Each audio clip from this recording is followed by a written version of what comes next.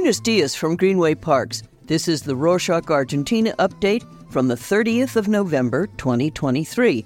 A quick summary of what's going down in Argentina. It's been only a few days since the election, and we've already seen appointments, changes, and resignations of the ministers and secretaries who will make up Javier Milei's cabinet. Out of all the names that came up, one in particular made waves across the ranks of La Libertad Avanza, the elected party. We're talking about the potential appointment of Luis Toto Caputo as economy minister, who has close ties with former President Mauricio Macri. Caputo served during Macri's 2015 to 2019 administration, initially as finance secretary and later as finance minister until 2018. That said, their relationship goes beyond professional ties, as he is the cousin of one of Macri's closest friends. The reason why this matters is that the potential appointment of Caputo sheds light on Macri's influence on the incoming government. Plus, rumor has it that Patricia Bullrich, who was competing against Milei only weeks ago, could take over the security ministry, further emphasizing the influence that Together for Change, or Juntos por el Cambio, will have on Milei's government. Yet, despite public backlash and his political history, which includes involvement in offshore companies revealed in the Paradise Papers, Caputo seems to be ready to give it another go. In recent meetings with bankers, he shared insights into the government's plans, indicating that currency controls will not be immediately lifted after Milei takes office. Instead, the focus will be on achieving a fiscal surplus by 2024. This strategy aligns with other signs of moderation from Milei, who seems to be distancing himself from his more radical campaign promises. While some see this as a sellout, Wall Street welcomes the news. The financial markets responded positively to the move toward Macri's team, with Argentina's dollar bonds experiencing an extended rally. Plus, an exchange-traded fund, ETF, tracking Argentine stocks, experienced its most substantial weekly inflow in almost a decade, pulling in $13 million last week. From Wall Street to Washington, Argentina's president-elect traveled to the U.S. to talk with key figures from Joe Biden's administration. During the meeting at the White House, Milei discussed political and economic matters with the National Security Advisor, Biden's senior advisor on Latin America, the chief U.S. diplomat for the region, and the U.S. ambassador to Argentina. Milei aims to strengthen ties with the United States, diverging from connections with China and Russia. He also met with Kristalina Georgieva, the head of the International Monetary Fund. During the meeting, he highlighted the economic challenges that Argentina is facing, and Georgieva expressed the IMF's willingness to cooperate with the new government. Milei also revealed plans for extraordinary sessions in Congress during the summer session to push forward a bill package containing numerous state reforms immediately after taking office. Speaking of economic challenges, the blue dollar, which is the parallel exchange rate, surged by 125 pesos on the first workday post the presidential runoff. Even though it receded lightly, it now stands at 945 pesos. It almost reached the historic 1100 mark. This represents a 200% difference from the official rate, which stands at around 370 pesos. On that note about the different exchange rates, the government increased the taxes on credit card dollar, pushing it to around 950 pesos per dollar.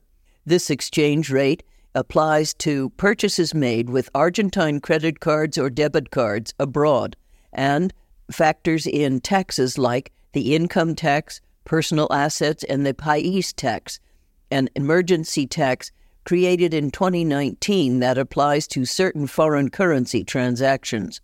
What changed is that the government added another 25% for personal assets. At the end of the day, all these taxes exist to bring the official exchange rate closer to the parallel exchange rate without having to officially devaluate. In other news, the Argentinian software company Globant has acquired a majority stake in the creative agency GUT, expanding its focus on marketing services as a key growth driver. The move is part of Globant's broader plan to invest $1 billion in Latin America over the next 5 years to build out artificial intelligence operations and hire 20,000 employees. Moving on, the country welcomed the release of 10 Argentine Israeli women who were being held hostage by the Hamas terrorist group. This followed the ceasefire agreement Israel and Hamas made a few days ago. However, 15 Argentines might still be in the hands of Hamas. Another topic that made the headlines this week is the future of the current president. According to the presidential spokesperson, Alberto Fernandez will move to Spain after his presidency ends on the 10th of December.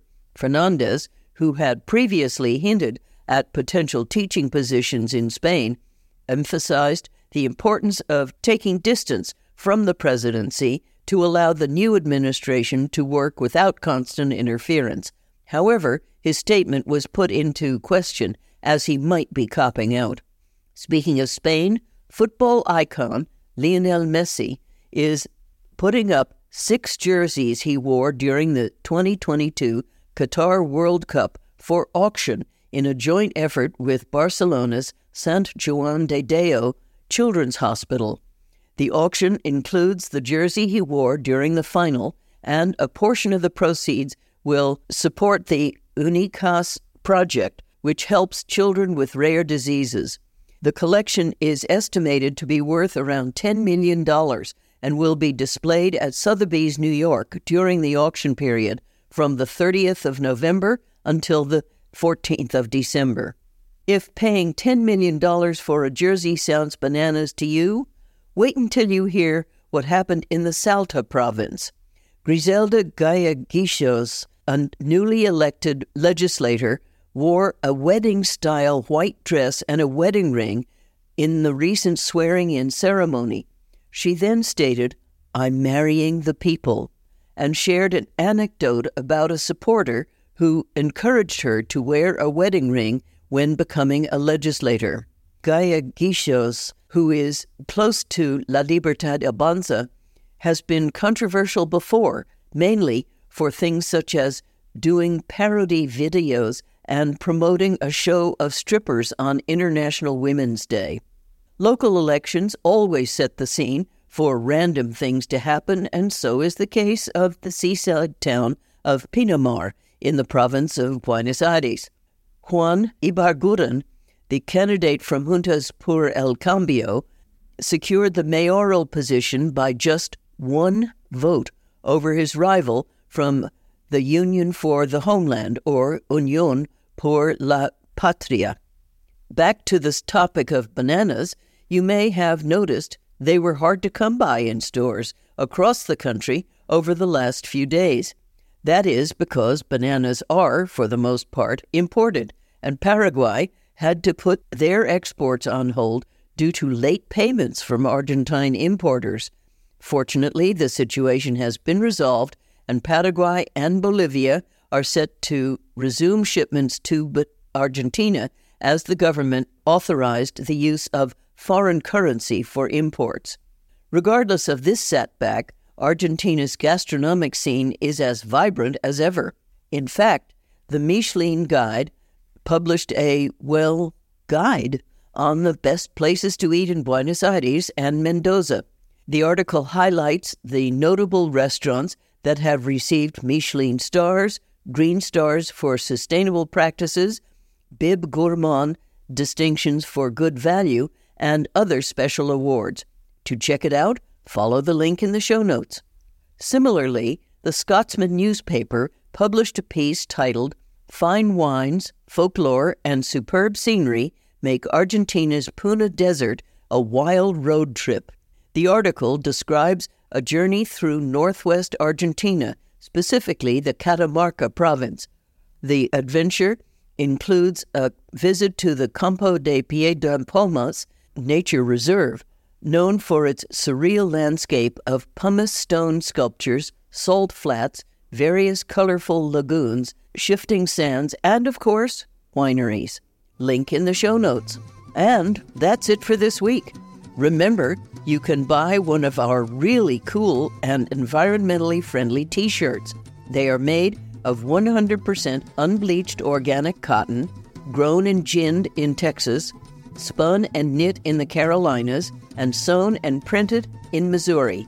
To buy one, follow the link in our show notes. We'll leave another link in case you want to make a donation and help us finance our shows. Nos vemos la próxima semana.